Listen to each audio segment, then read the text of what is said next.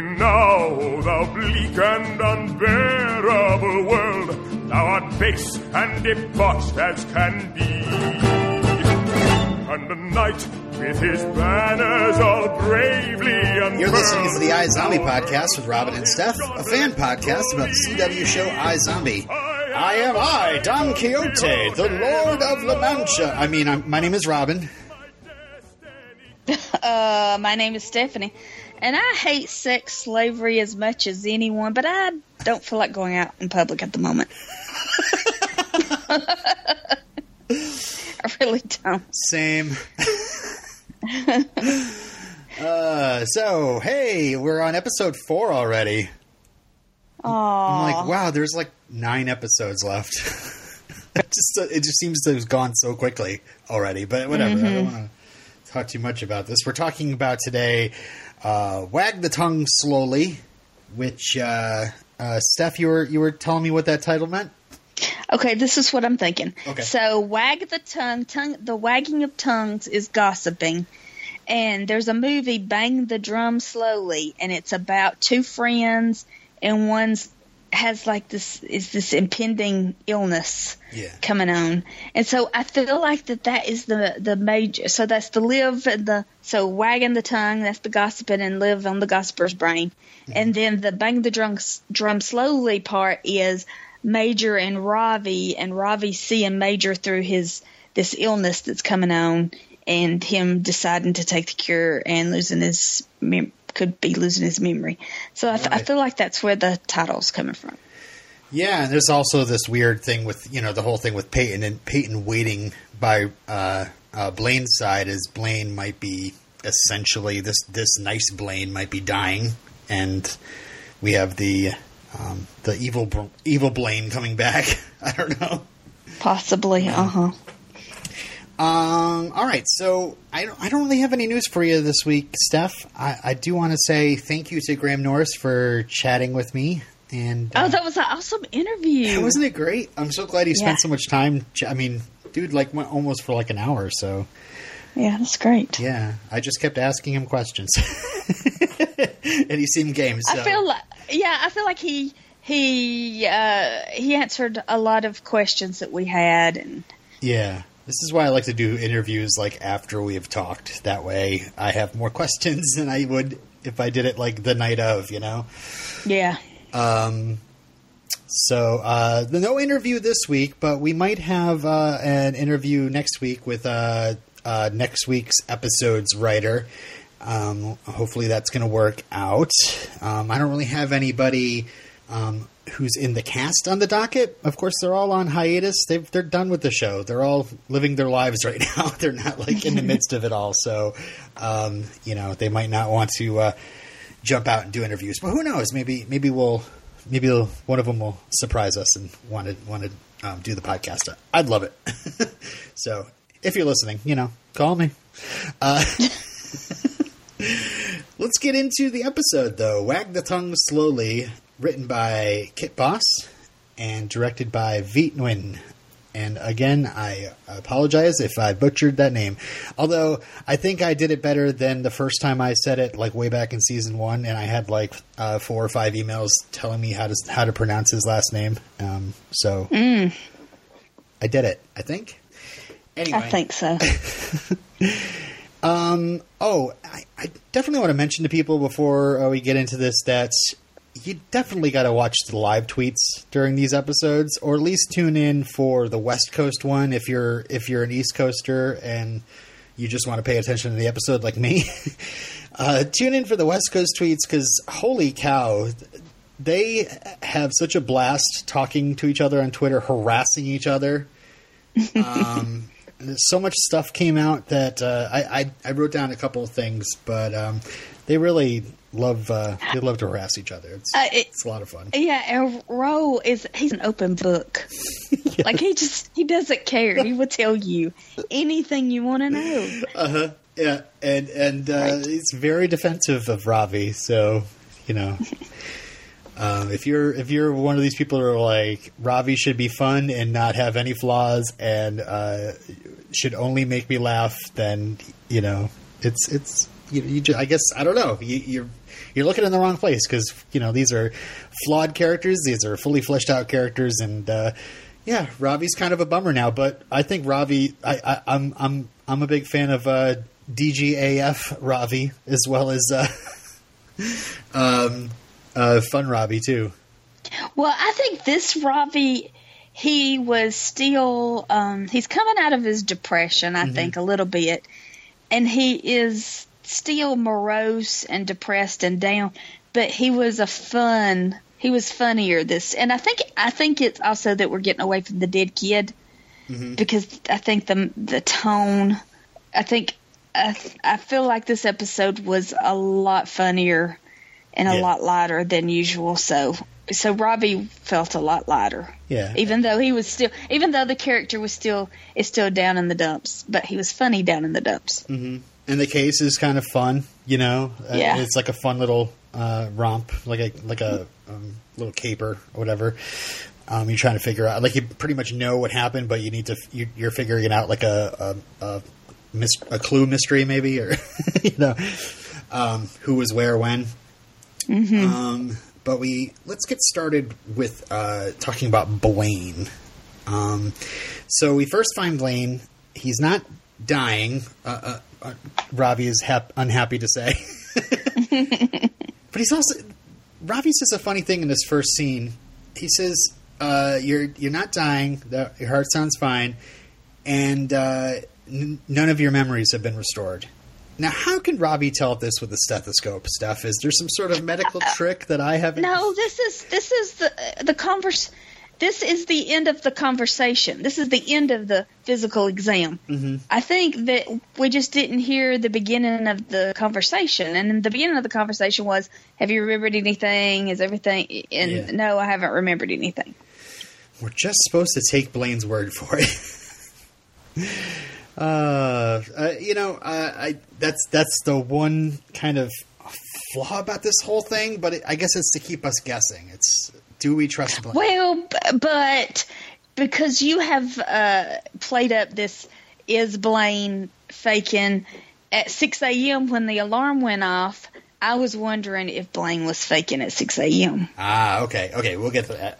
So the Saturday at 6 a.m. is the time he sets his alarm for, and Ravi says, call me at noon. But he pretty much just kind of throws Blaine into Peyton's arms, or vice versa. I know. Who did he think Blaine would get to keep an eye on him? What were you thinking, Robbie? Yeah. Donnie's busy. Who else? Well, there's nobody else, really. No. And we also find out about this. We have a nice little fun scene between Liv and Ravi, because Liv, as it turns out, we find out she was yelling "Freebird" at the end of Blaine's set the previous night. And Ravi, I wrote down, Ravi's just as irritated as I am at the thought of that, because the reasons. I mean, we've talked it to death. Okay. Can we talk about Peyton and Blaine? I mean, we will. We want to talk about it right now? Okay, so at some point in the episode, Liv gets on to Peyton for rooting for bad guy Blaine to not come back, for Blaine to not regain his memories. Yeah. Because that means that when Major takes the cure, Major's memories, he'll lose all his memories. Right. We'll lose Major as he is now. Uh-huh. Well, it's not like Peyton is actively doing something to keep Blaine from regaining his memories, and therefore Major are going to lose his memories.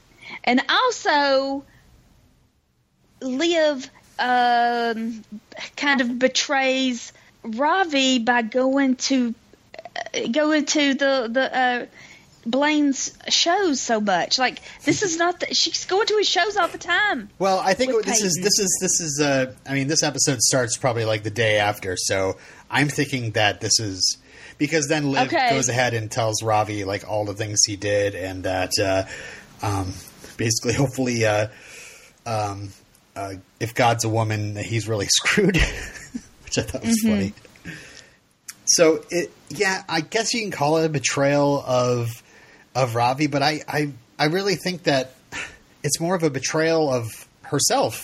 She shouldn't. It's this whole thing where I guess you either accept that he's nice Ravi, or excuse me, nice Blaine, or you just consider that he's like this evil person that's done all these evil things, and he's just forgotten about it. And so.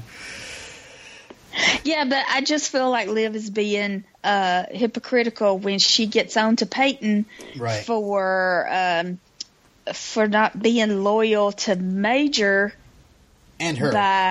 And her by hoping that Blaine does not his memories don't return. Right. When she's going to see Blaine perform. Yeah. I don't know. I guess. I mean, maybe you could say. I just felt like that was a weak argument. I just felt like that was weak when Liv got on to Peyton for. See, I appreciated that because I was like, okay, good, she still remembers. You know, I can almost now that I'm thinking about it, I can almost explain away Liv and Major going to Blaine's gig, and maybe Liv had a few extra red hot tequilas and got a little bit into it and started screaming Freebird. I hate Freebird. Sweet Home Alabama. Oh, I hate Leonard Skinner.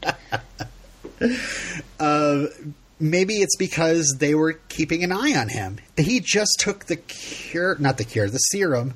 So maybe they were just kind of waiting to see what was going to happen, if anything was going to happen. I don't know. That's the best I can do. Because I can't see Liv being like, oh, yeah, I'm really interested in Blaine singing. You know? Or Major. Yeah.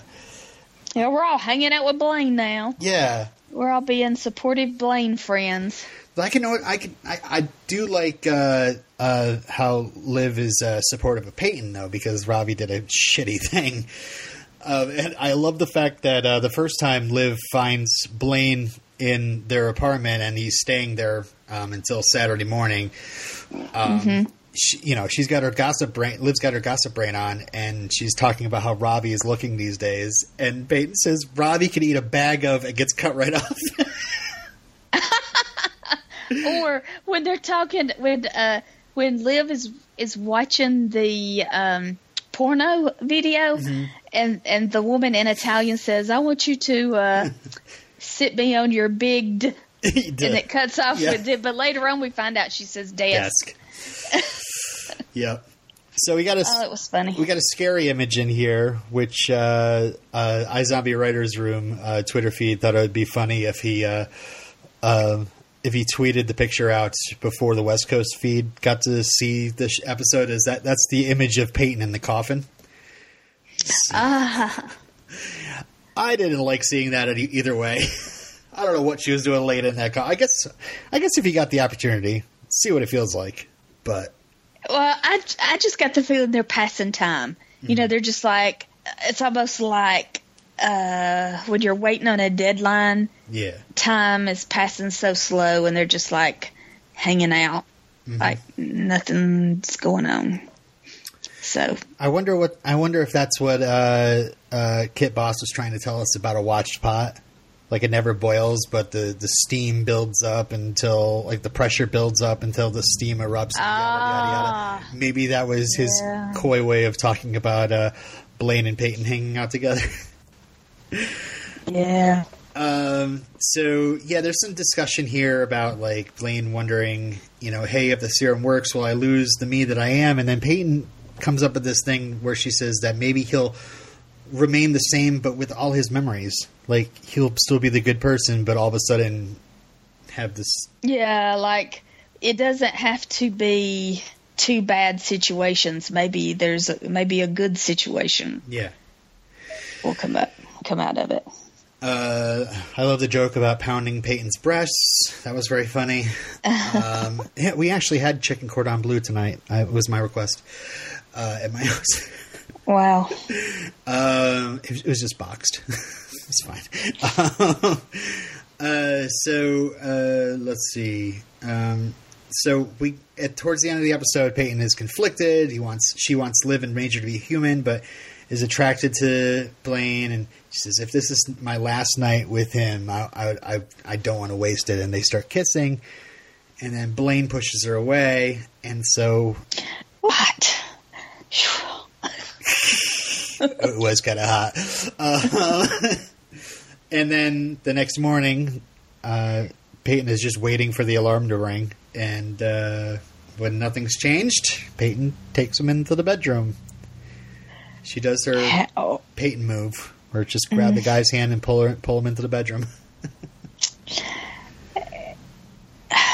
I just wonder, has it changed? Yeah, I don't know. It's maddening. It's maddening. I'm sure a lot of our listeners will tell us how they feel in feedback. Me, I'm still very much in the camp of he's lost his memories, but I'm also in the camp of that doesn't mean that we all get to act like nothing happened. And it's a tough thing, but I guess we'll see what happens. That's the best I can do this week. What do you think? Do you think maybe he got the memories back? I think it would be interesting if he did. Right. Because maybe it is sort of like that thing. Like he brings back all his memories, but he's still like nice guy on the top, you know? Mm-hmm. And wants to do good and is like, okay, so I have these memories back, so what? I'm going to still be the good person that I want to be, you know, for the school or for myself or whatever. But the problem is it's now at the expense of Major. It's at the expense of Liv becoming human, which obviously we don't want ever to happen, but still, we don't want Major to die either or lose his memories. All right, so let's talk a little bit about the case and about the brain. What'd you think? I was dreading it, but it was really, really cute. Liv was funny. The best part was when Clive and Liv were in the interrogation room with the employee, and she was like, "Oh, Cheryl was a huge gossip," and both Liv and Clive at the same time go, "Oh, that makes sense. Yeah. That's what's going on." Okay, that was hilarious. Yeah. Yeah, Cheryl seems to be a pretty repugnant person. We get to spend some time with Cheryl in the teaser there. I love the whole discovery of her body, though. And how one girl is screaming her head off, and the other girl is like, "Get it together." Get it together. What is her name? Janet. Janet, get it together. Jan, yeah. Jan. And the other girl's named Felicia, and we didn't get one by Felicia in this episode that I caught. I was waiting for it. It never happened. Oh. Kit Boss was probably like too easy. Yeah. So, you know, I mean, the case is pretty easy to talk about overall. I don't want to go through every single bit of how it was discovered. Okay, well, the little sequence that we always get where Liv is cooking the brain. Yes. What was it? Was it a can of chili again? We just did chili. I think it was stew. Stew, okay. And because, again, the writer's room Twitter tweeted, pot stir, get it? Stirring the pot, yeah. And then, okay, in the sequence where she's trying to get the brain out of the bowl, yep. The music stops. Yes. And she has to... shakes the bowl several times to get the stupid brain out. To get the... Guess what? Great. That was a flub on the set. And the director said, they kept it in. We're keeping that in. That's perfect. That's awesome. Yeah. I love stuff like that. Me too.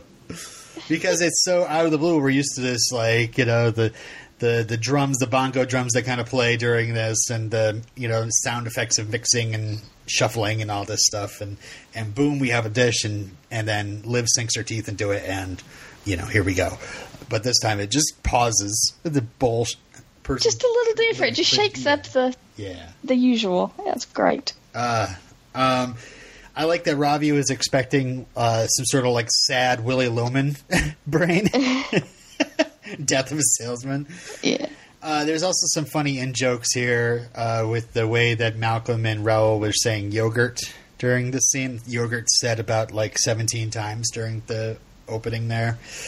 But I guess Malcolm was getting really messed up because Raoul was saying yogurt like in his accent, and it was almost like he forgot how to say the word yogurt. Like when you say a word so many times, it like loses its. Yeah. Yeah. And this again, Twitter live tweet. Everybody was kind of busting on Malcolm during that scene. And let's see. So we have our first instance of the gossip brain is when Liv is like Major and Ravi are talking. We'll get into that discussion in a bit, but they look over and there's Liv just kind of squirming in her seat, like she just can't keep it in, like she's about to explode. Yeah. And she talks about Blaine and Peyton sneaking into an alley. Now, and Ravi is like, I don't want to hear about that. Yes. There's like several times this brain is used for comedy, where I was almost wondering like if it would have made this episode a little bit more impactful if she really blurted out some like I don't know, had some real like liar moments where she just could not help herself but to blurt out somebody's secret and really stir the pot. Whereas instead they're all like, they know she's on her brain, and you know, so it's not as hurtful as it would be if they didn't know that she was on her brain. You know, I can't think of anything. I can't think of anything for an example of what she could have said that could have been. Well, you know, in the first hurtful. episode of the season, they said they were not going to have any secrets. Yeah, right. But I mean, there's some hurtful things, like when she says to one of the people they were interrogating that, Clive had a girlfriend that moved to Virginia, and he's like, "What the heck?" You know, which was great because I was like, "Bazio, yeah, she's in Virginia, we know." And then the whole Devore and Kavanaugh. Is there something going on? Oh, that was great. I mean, maybe since they don't know that she's on her brain, maybe that she could have messed with them some, and that would have been. But maybe it would have been too much for this episode. I don't know. And then, like later on, Clive, because Liv was talking about it, he started seeing what she was talking about and started being suspicious of Devore and Kavanaugh. Yeah, that was so funny. So, what do you think? Are they an item now? Kavanaugh? No, they're working. Devana? Devana? What is that? What's the hashtag going to be? Oh, yeah, they mentioned... Oh, yeah.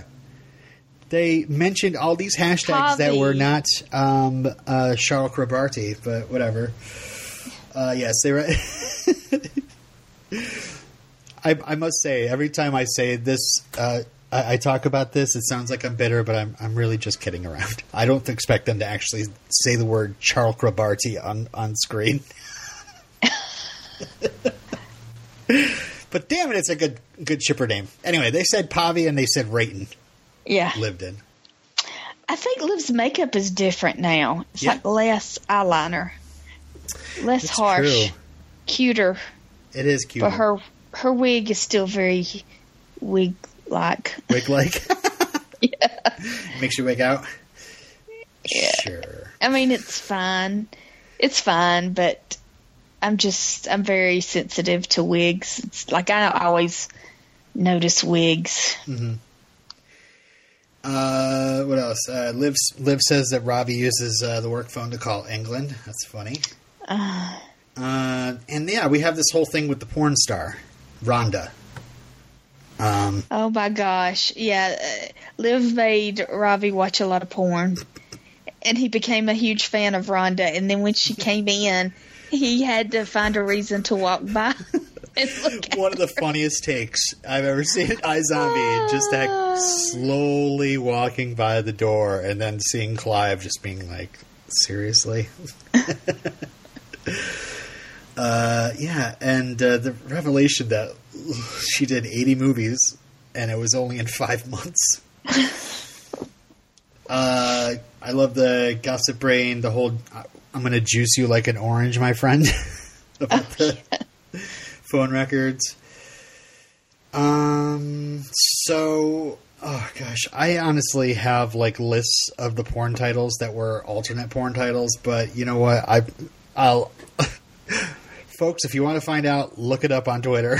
It's out there. And they're really funny. I'll mention the ones that are on the show, though. The Magnificent Seven-Way, Bone Her, the Altice Phallus, Dial M for Moisture. I like that we got a little bit, like, remember when Robbie used to, like, well, not like it was a long time ago. Robbie likes to tease Clive and make him uncomfortable. And it's just almost like a tease of what's going to happen next week with the dominatrix brain, because I cannot imagine how uncomfortable Clive's going to be. So yeah, the crime was basically it was an accident. They were pulling a prank. I thought they just wanted to. I thought it was interesting to use utopium in it. You know, they didn't use like a different drug, utopium, and I was waiting for Cheryl to wake up on the bench or something, but that didn't happen. Of course, Liv ate her brains, so that can't really happen. But yeah, it was an accident, but they're all going to jail. It was almost like another one of those, you know, you kind of feel bad for the criminal because the person that was killed was like a horrible human being. But, you know, you got to pay if you accidentally murder somebody. It's just, you just have to. Yeah. Even though what was it? The guy, she exposed his affair with a man, so he lost his family. But at first he acted like it was no big deal. That she did him a favor. Yep. Because he's happier now. But, you know, he's trying to cover up, give himself less of a motive. Yeah. And what's worse is that she dies and they still, like, decide to stick together and pin it on this, poor hapless Pete, who had sort of a motive because he once accidentally stole her food and then just decided to keep stealing it to annoy her. That's great. I like the term in flagrante yogurto that's used. Yeah, and then Rhonda's history is given up. Vicky's abusive sick time. I think that was it. So yeah, they all got screwed. You want to talk any more about the case of the brain? I think that's it. Okay. How about we get into Major? Poor Major. Major. Okay, first of all, from your friendly neighborhood respiratory therapist, do not administer an inhaler the way Major takes his inhaler on this show. Oh, really? Don't. What happened? Don't. What do you do? Don't double pump. Oh, double That's pump. not. Don't double pump, because you have to give the inhaler about a minute for the chamber to fill back up with medicine. You're just filling your lungs full of Freon if you don't. Well, there you have it, kids. Yeah. Take your inhaler the proper way. Boy. Get all the medicine. Inhalers, EpiPens. In fact, Robert Buckley tweeted that it looked like he was using the binoculars backwards in the scene there. I knew they looked funny. It looked odd. Yeah. He wasn't quite sure, but he thought they were backwards. So, I mean, I guess they must have not have been real binoculars, so he couldn't really tell that. Like, if he started seeing everything really tiny around him through the binoculars, maybe he would have known.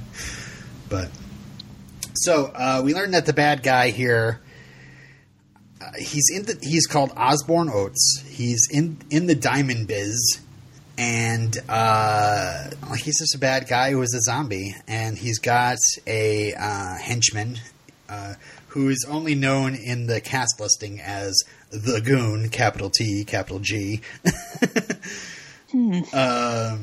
So he doesn't really have a name yet, and I don't know. What do you think? Do you think? Well, I guess we'll ask that at the end. I mean, so Major gets the address of Osborne Oates and has to then motivate Ravi into going with him. Mm-hmm.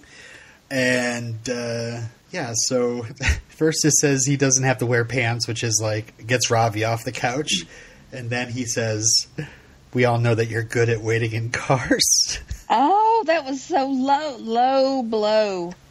Ouch. So they go. Major has a GPS tracker because he's working for the Mercs. He's probably got access to that equipment. So he's got to get the GPS tracker on the car to find Natalie at the second location. And Ravi's like, the car's behind the gate. And then Major tells him that he's supposed to be the brainy sidekick. And his answers have to be as sharp as his wit is dry. Yeah, later on he says something. He was like, yeah, there's the dry wit. Yeah, well, that's the whole...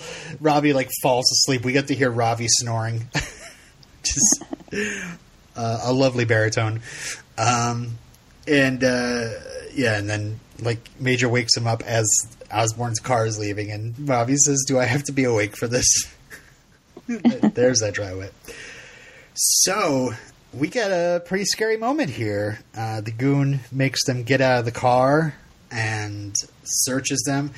To me, he looked in Major's wallet and read his name out loud, but did he get Ravi's ID off of him? It didn't seem like he did. He reached in his pocket, but he didn't say his name or anything, or didn't seem like I don't know. Maybe he didn't have his wallet on him. I don't know. So he says, if I see you again, I'm going to kill you with this gun, and he taps his head to let him know that, I know where to shoot. Major tackles him. I really thought that when Major was getting his kidneys kicked in, that Ravi was going to have a moment here where he gets to kind of redeem himself in his own mind, at least, for sitting in the car in the finale by attacking the goon and saving Major. Yeah, I was expecting another beat there, another something else to happen. I thought it was, I don't know, I'm wondering if Robbie's going to kind of stew on this too, because he looks like he's about to move, and the goon kind of points the gun at him, and he slowly turns around. He looks scared, and he puts his hands back on the hood, and that's got to be so that's just a thing you run over and over again in your head, So, so this is when we find out that he dropped the tracker on him, and Robbie tells him to stop. You're not Galahad going after the Holy Grail. You're Don Quixote tilting at windmills. Which, are you familiar with Man of La Mancha? No, not at all. I'm not either. The only way I know Man of La Mancha is my best friend in high school could not stop talking about it, and then my next reference for it is the Quantum Leap episode "Catch a Falling Star," in which Sam leaps into the body of a washed up actor, and he actually has to perform Man of La Mancha in order to leap out of this body.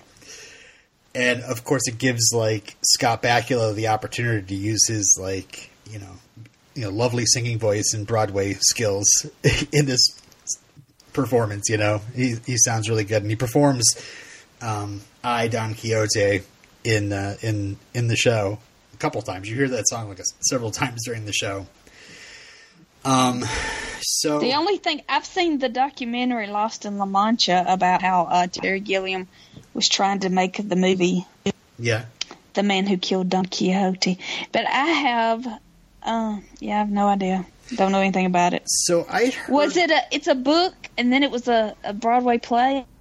Yeah, I don't really know. All I know is it's a famous Broadway play, and musical theater fans are probably screaming at their phones right now, how could you not? Or literature, people with literature degrees, are like, what are you, stupid? You stupid podcasters? It's a classic book that everybody read in freshman literature. Yeah. So I've heard this saying before, tilting at windmills. And so I do know it has something to do with, like, Don Quixote, I don't know, imagining windmills or, like, creatures and fighting them or jousting with them or whatever. So I looked up the meaning of tilting at windmills. And, literature geeks, please bear with me as I educate the rest of us. It said one of the meanings is an importune, unfounded, and vain effort against adversaries, real or imagined, for a vain goal. So Ravi talks about how Natalie. He doesn't need to save Natalie. He doesn't have to keep his promise to Natalie. Natalie wanted to kill herself. Natalie is not asking for his help. He's not responsible for her, give it up. So he's almost trying to portray Major's quest here as kind of, he's doing it to be the hero, whereas she's not looking for a hero. Yeah, but he made a promise. He can't go back because that's who he is. It's true, but he's a man of his word. Yeah. It's true, but she bribed somebody to call Osborne Oates. She didn't bribe this Max Rager person to call Major, or not. Maybe she didn't. He didn't. She doesn't know Major's number. That's true. I'm thinking this out loud, I guess. Anyway, Ravi kind of pictures it as a vain thing that Major's doing it for Major and not really for, I don't know. So that's kind of the definition of tilting at windmills. So yeah, but that's just raw perspective because he regrets being a hero, right? Or not being a hero. Yeah, yeah, for Peyton. Yeah. Maybe he's trying to justify his own problems in his own head. Yeah, lack of action. So Major promises to stay away, but backwards binoculars Buckley sits outside the High Tower building. It's called the High Tower building. So I naturally just thinking, it's like the princess in the High Tower, like Rapunzel or something. Oh yeah. And when Major goes into the High Tower, that's when the Man of La Mancha song plays. I Don Quixote.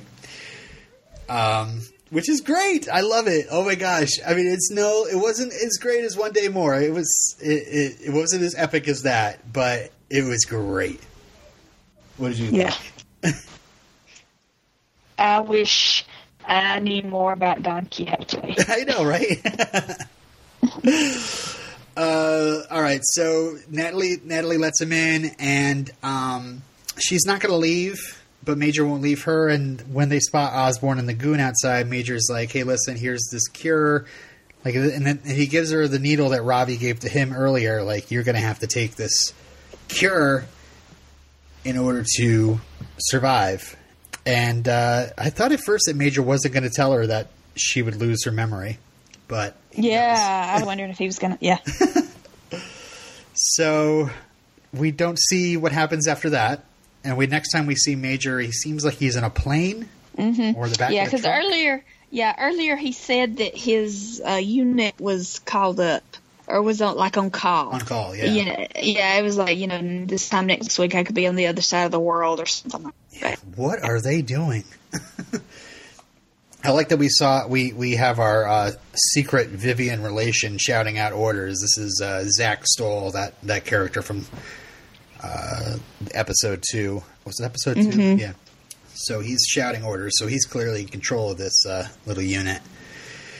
I'm looking forward to learning more about that. But what do you think happened with Natalie? We going to see Natalie again? Oh, yeah. Yeah? We'll see her again and find out what she decided to do. Yeah, I guess we have to find that out. Yeah, because he was saying, you could take this and you could go to all those places you wanted to go, but then after a couple of days you're going to forget. Yeah. But to forget like all the horrible things she's probably had to do, in order to stay alive, I guess, or stay undead. All right, so the last bit of discussion this week is we get a little follow-up of the case of Wally and his family, and pages and pages of comments from the Truthsayers message board leads Liv and Clive to Wham Bam's gun range and its proprietor, or at least the guy that works there, or a person that frequents there a lot. His name's Harley Johns. Yeah, and he's a member of the Aryan Nation. What did he say when he saw Liv? White power, he said. Oh. Which I was like, oh. And, wow, we're going there. I guess we're doing this. And I was like, oh, maybe that was just kind of like a joke because her hair's so white. But then then he's like, I was with my family, and Liv says, at a Klan rally. And he's like, we prefer the term picnic. So again, it's kind of, you could take that as a joke, but I almost think that it's really, two instances of saying that he's definitely, yeah. So he's looking for some revenge because his brother Wally was murdered in the Max Rager massacre. He was the lab technician that they used his hand to get down in the elevator there. Mm-hmm. Yeah, so, and Harley knows that zombies exist not because of the whole Max Rager thing, but because his brother showed him a picture of one of those Romeros that were down in the lab. That's basically what I got from that. I also like that Clive got a cool moment here, even though it was at a zombie target and he's supposed to be pro-zombie. But Clive easily blows this, 3 headshots right in a row. So, yay, Clive. By the way, the other name for the Wham Bam's gun range was supposed to be called Suns Out, Guns Out. So, but I guess that didn't clear. So, yeah. Anything else about this episode you want to talk about before we get into feedback and have tons more to talk about, I'm sure? I think we covered everything. All right. Let's start off our feedback with a voicemail from Jeff. Come, enter into my imagination and see him. Bony, hollow-faced, eyes that burn with the fire of inner vision. He conceives the strangest project ever imagined. To be on a night errant and sally forth into the world righting all wrongs. His name, Don Quixote de la Mancha. Hello, Team Zombie. This is Jeff Gentry, X-Force 11. I really liked the kind of case of the week. It was a cool little whodunit meets Office Space, and I really... sometimes the cases can just be, fun or filler. But it was a fun case, and I really enjoyed it. But, oh my goodness, Blaine, doesn't have his memories back. We've got Blayton going on. We've got Major deployed with no cure. Just lots of questions about what's going to happen next. Look forward to hearing what everybody has to say. X-Force 11 out. All right, thanks, Jeff. Yeah, Kit Boss actually tweeted something about how the term blatant sounds like something you'd say when you're throwing up into a garbage bag or garbage can. All right, I'm going to read TR. TR wrote here, hi, Robin, Steph, and potential guests. Yeah, no guests this week. We got some more in the future. Trying to keep my feedback concise this week, so I'll present my thoughts in this snippet form. If you need to whittle down some, yada, yada, yada. Okay, so, this case of the week was a fun return to form, but I found myself more invested in Major's subplot with Natalie. I do question, though, why didn't Major go full-on zombie when he was getting kicked in the road? Oh, that would have been cool. I guess he knew that he had the drop on this guy, and he just had to suffer through it in order to get to Natalie. That's what I'm thinking. You watch True Blood at all, Steph? Mm-hmm. Well, he's got something here. Is Blaine's amnesia giving any former True Blood viewers flashbacks to Eric, in which Eric lost his memory and basically became one of the good guys? His old self basically died when he lost his memories. I'd like for Blaine's amnesia to set him down a path of redemption a la Eric, with him trying to atone for his sins, all the while knowing that it'd be in vain, and that so much of what he had done, so much that was unforgivable. I swear that does not even sound familiar. True Blood was so long ago. I know. I watched all but the last 2 seasons, maybe. But I think I sort of feel like I think about the Whedonverse and vampires getting their souls and whatnot and losing their souls. So. Mm-hmm. As an aside, I retract my theory that Blaine may not have eaten the brains of his own victims. Instead, I think it's more likely he probably had multiple brains mixed into one meal, and it had the same effect as the Fillmore Graves brain Go-Gurt. That way, he would have had all the benefits of being a zombie without the risk of compromising his operation due to any particular brain, which would have been in character for his old self. It's also a no-prize explanation for why we never saw him have a vision or observe his victims' traits in Season 1. Yeah, I like that. Explains things away. I'm going to skip around here. Am I a bad person for finding the Blaine and Peyton interactions cute? I'm torn when it comes to them. I know Blaine did so much to people Peyton cares about, but I also recognize this Blaine is basically a new character entirely from the one we knew. Yet, understandably, he's still got his old self's baggage. They didn't give him a completely blank slate. No one automatically forgave him. He's having to earn their trust, and they're slowly warming to him. Hey, I got a notification here.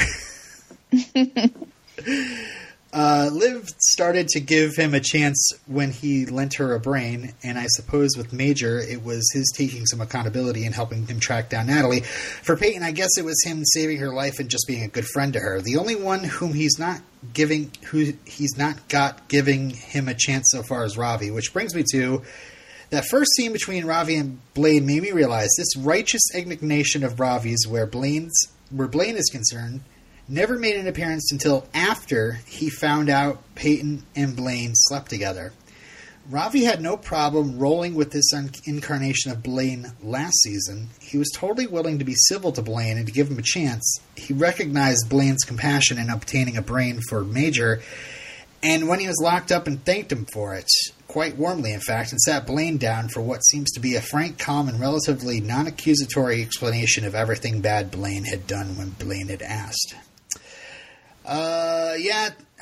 Tim, I gotta say, Ravi's flawed. No, but he's not perfect. And yeah, unfortunately, jealousy did play a big part into it. But I also think Blaine being Blaine plays a big part into it. So anyway, thanks for the email, Tim. Steph, did you want to read something? Do you want me to read Daisy's? Sure. Hello again. Hey, guys. Hey, Daisy. Daisy. It's been a while since I've written in, but I've been meaning to do so. So much to unwrap in this episode. First, what do you guys think will happen with Major? What if he has to take the cure? He can't be a mercenary at Fillmore Grace if he's not a zombie. Yeah. On a lighter note, the show is doing a great job of humanizing Blaine. Let's answer this question. What do we think is going to happen with Major? Yeah, right. If he's not a zombie, if he gets cured, then he can't be a Fillmore Graves. But is that necessarily a bad thing? What would Major do if he wasn't a part of Fillmore Graves? It's right up his alley. He gets to be athletic. He gets to be a part of a team. Right. What would he do? He would have no reason. Yeah, I wonder if he'd pull like a Blaine and pretend to be a zombie in order to stay undercover, as it were, with Fillmore Graves. And that he's in all this danger all the time, but, so we'll worry even more about it. I can't see them making Major lose his mind. I did have a thought of, how crazy would it be if all of a sudden we had our main bad guy turn good and then Major turn evil as a result of whatever he shoots inside himself next. That would be crazy. Evil Major. Because Robert Buckley seems like such a nice guy. Yeah. This just seems like just such a easy character to play because it's just like his self. But yeah, and that's what's so great. That's what I love about genre shows is actors get to do such different things. They're not stuck in a box. But then again, like, we get to the point where we were comfortable with the show the way it was before, and maybe we're not ready for it to be so topsy-turvy. Like, this David Anders is deliciously evil. Now he's a good guy. Ravi was a goofy doctor and a super great friend, and now he's, like, kind of, like, thrown in the gutter for a couple episodes, you know? And, you know, he's still great, but he's also very flawed.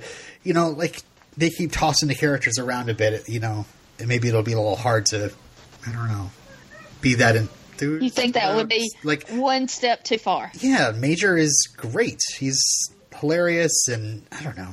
I want to see him on different brains. I don't want to see him super evil. Maybe I want to see him super evil like one episode. That's fine. Yeah. Anyway, sorry.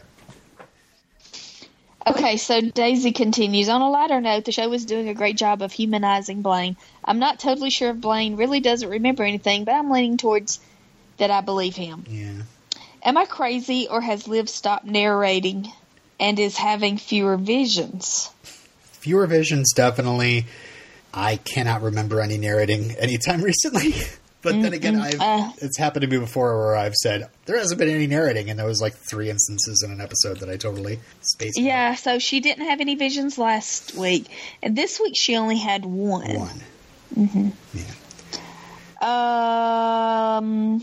While Liv will always be the main character, it does feel like the show is giving more story arcs and screen time to all the characters. I love them all, so I'm not complaining. Things feel different, but not necessarily in a bad way. Cheers. Keep up the great work, Daisy. Thank you, Daisy. Daisy. Let me read JD. JD says, all in all, pretty good episode, although for some reason the Major arc isn't quite working for me.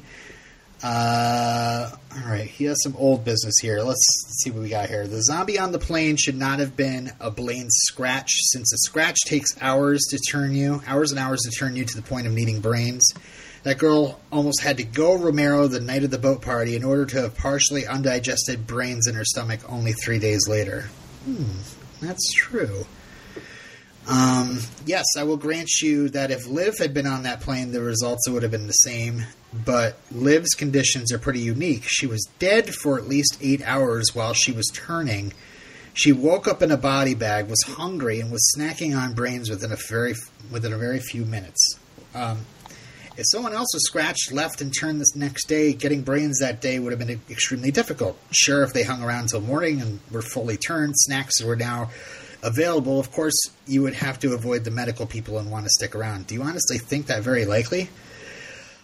That is... Wow. Oh, my gosh. You're killing me, JD. Once I figured... I thought I had my brain wrapped around stuff, but then I forgot about the whole thing where Liv woke up in a body bag and...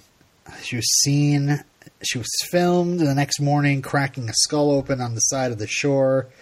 How did she end up in the body bag? What? You have any answers? No. Me either. I don't know. Good to think about, though. I'm telling you. All right, he says, new business. I have a theory. I speculate that they give Blaine his memories back the same way that zombies get theirs from the brains they eat, i.e. triggers and visions. Huh. Oh, holy cow. Yeah. JD. Oh, actually, you call yourself Don at the end of this. I apologize. Don, you are amazing. You please keep writing in because that's awesome. Yeah, that's super interesting. Yeah, because... Yeah, brains give the visions. We learn all about the people's brains. Why wouldn't Blaine somehow get his memories back as a result of whatever happens when brains are consumed on this show? Finally, that bodyguard, I wonder if he's a zombie. In order for him to be a zombie, either somebody would have been ponying up $25K a month for him to eat, or his boss dropped Blaine's meal plan and is acquiring his own meals, which seems unlikely. After all, Blaine seemingly killed Harrison Graves over just that very issue. I look forward to the podcast. Yeah, I have no idea. I was wondering if the goon was a zombie or if he just knew how to kill zombies. Well, Blaine did say last episode that he doubled up on brains because he thought he was going away for a while. But we decided that he doubled up on brains because he was probably feeding Natalie brains. Yeah. Don has an addendum here. He says, I forgot to mention my prediction for the cure that Major gave Natalie. She injects her captor instead of herself. Genius. This is great stuff. He's writing the show. And I can see this happening. I can see this happening. Totally. Great job, Don. You should start a podcast and take our jobs away from us. Do you want me to read Maddie's? Sure. All right, Maddie, here's your email. Hi, Robin and Steph. It's Livsmore, Livsmoor from Twitter. Maddie is from the distant land of Mexico. I've been listening for quite a while now, but I've never actually had the guts to send him feedback. But today I thought, why not give it a try? Yeah. You don't have to have guts. Usually I'm just too lazy to send them feedback to a podcast. Like usually when I'm listening to a podcast and I'm driving, I'm thinking I would love to write an iTunes review or send him feedback, and then by the time I get to where I'm not driving, I've forgotten all about it. Yeah, and the same with these Patreons that podcasts are having now. I'm like, I should sign up and subscribe to these different things and get all this extra I should donate content. money. And then when I have the chance, I've totally forgotten about it. All right, so Maddie says, okay, if Robbie was going to be able to talk to Peyton about his feelings and live to tell the tale, what could possibly go wrong? I'll try to keep it short. Okay. Well, okay, if you're hopefully you're not having any sort of weird fantasies about me and Steph, because we're both married but not to each other. Surely he's not talking about romantic. Okay, first off, I really enjoyed this podcast pacing as opposed to last week's episode, and thought it was a genius move to have more than one people involved in the murder of Cheryl. That's true. This is like the first time there's been like multiple murderers. Multiple murders, yeah. Like not just suspects, but they were all complicit. They all conspired together. Yeah. Yeah, I don't want to say it's the first time, but I'm almost thinking about like the Stoners in the rock band, like they were all involved in running over what's his name? Anyway, keep reading. People are screaming at me. I don't know what you're talking about. I've seen people complain about the procedural aspect of iZombie becoming predictable, so it certainly brought a breath of fresh air to that. Yeah. Another thing I love this season is Clive's reaction to Liv's brand of the week personalities. Yeah. He even got involved in the Kavanaugh-DeVore gossip. Kudos to Malcolm Goodwin. He is killing it on both the dramatic, as we saw in the first episode, and the comedic parts of the show. Yeah. I'm interested to see how Clive's storyline will develop now that we've been introduced to the anti-zombie extremist. It seems he is #Team Z for now, but who knows how he will react if he finds out that Fillmore is as honest as they seem. Maybe Clive shooting the zombie paper target, maybe that was foreshadowing. So much foreshadowing. Second of all, the comparison between Don Quixote and Major was so on point. Okay, good. This insight into Don Quixote. Yes.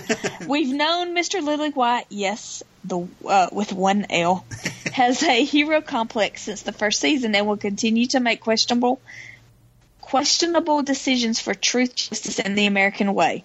Hopefully he won't regret giving out one of the syringes in the future. It was very heartwarming to see him reunite with Natalie, even if things didn't end the way he envisioned it. The reminder that she wouldn't be in this situation if it wasn't for Blaine makes me question Peyton's choice to side with him even more. Major seems to put his story with Blaine aside for the greater good, but we have a weekly reminder that his life is still on the line, and if Blaine is truly faking it, then he is taking a lot of unnecessary risks when he could just focus on his health and well-being for once. It serves for great drama, though. Mm-hmm. There's that vain thing I was talking about. I was trying to make a point there. Yeah. He should be concerned about other things instead of Natalie, but... Yeah, it's the hero complex. It's the hero guys. Yeah. All right. I also admire him for that, so... Yeah. And I admire that he's trying to follow through with his word. Yes. He's also very good looking. I admire him. Yeah. He also has great abs. I admire that. And okay. he's friend of the pod for being on the show. Sorry, we were saying on the podcast. On the podcast before. I loved Ranger's stakeout and Robbie's I told you to drive faster line made me laugh so hard. Obviously, things weren't going to end well when that car suddenly disappeared. Poor Robbie. He just can't catch a break. Speaking of Robbie, his involvement with the case of the week brought some hilarious scenes. Who would have thought the mopey Robbie would be just as funny as our regular cheerful Robbie? Yep. The way he looked at the porn star from the door's window and Clive's reaction to the thirst was possibly one of the funniest scenes in the show ever.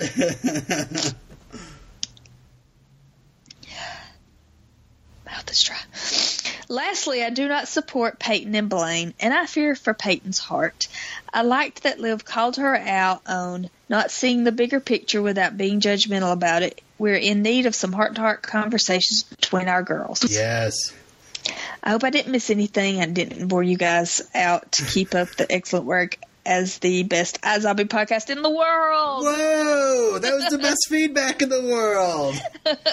Listen, you could just put like algebraic equations and then just some sort of like something explaining like a Greek poem and for like 3 pages and then say, you guys are awesome and the best. We'll just completely... Yep, that would do it. Yeah. Thanks, Maddie. Keep writing. All right, let me read our friend Efrex, friend of the podcast. Hey, guys. I really like these type of episodes where we get a well-balanced mix of comedy, drama, case of the week, and long-form storytelling.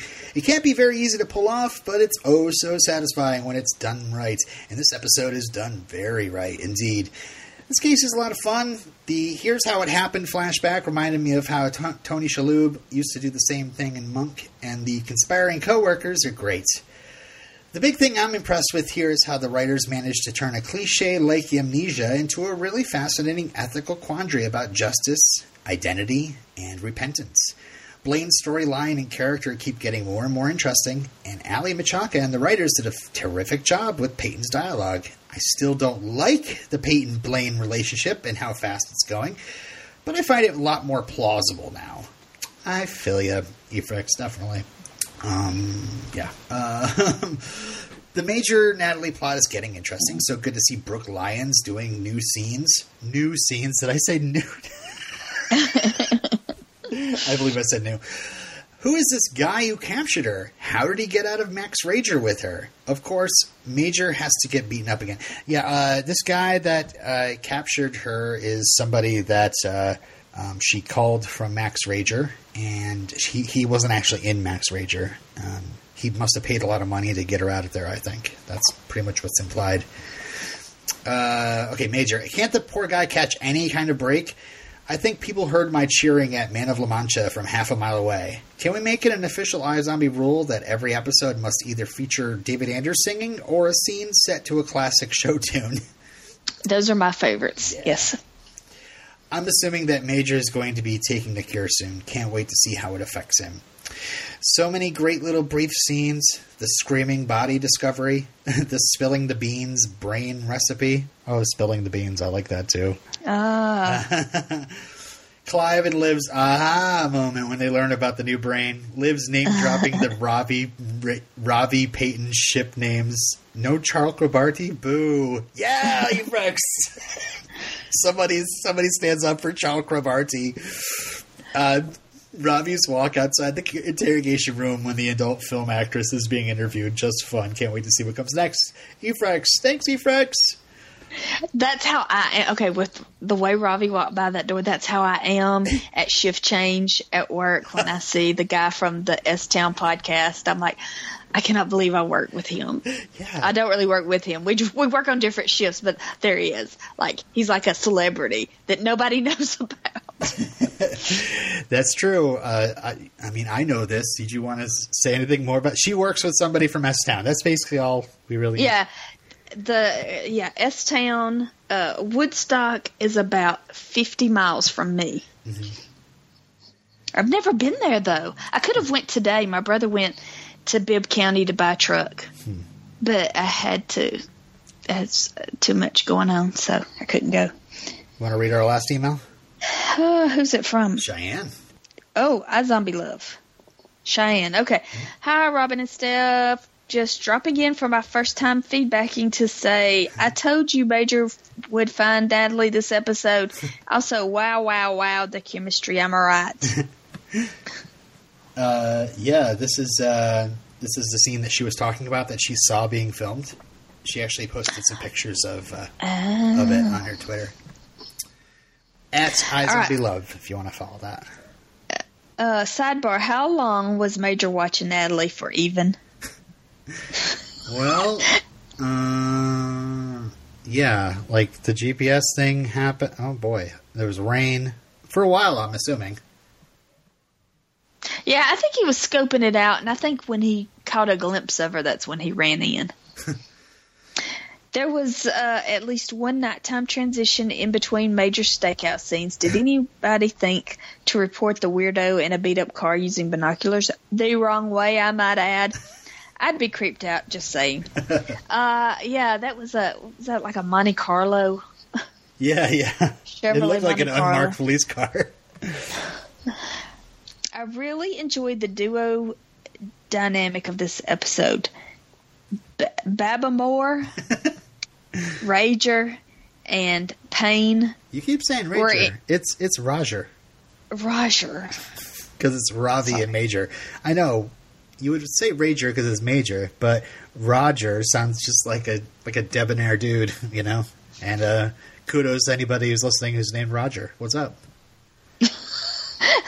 Okay. Baba Moore, Roger, and Payne were in full effect. The writers are really balancing the individual relationships with the group relationship as well this season. Mm-hmm.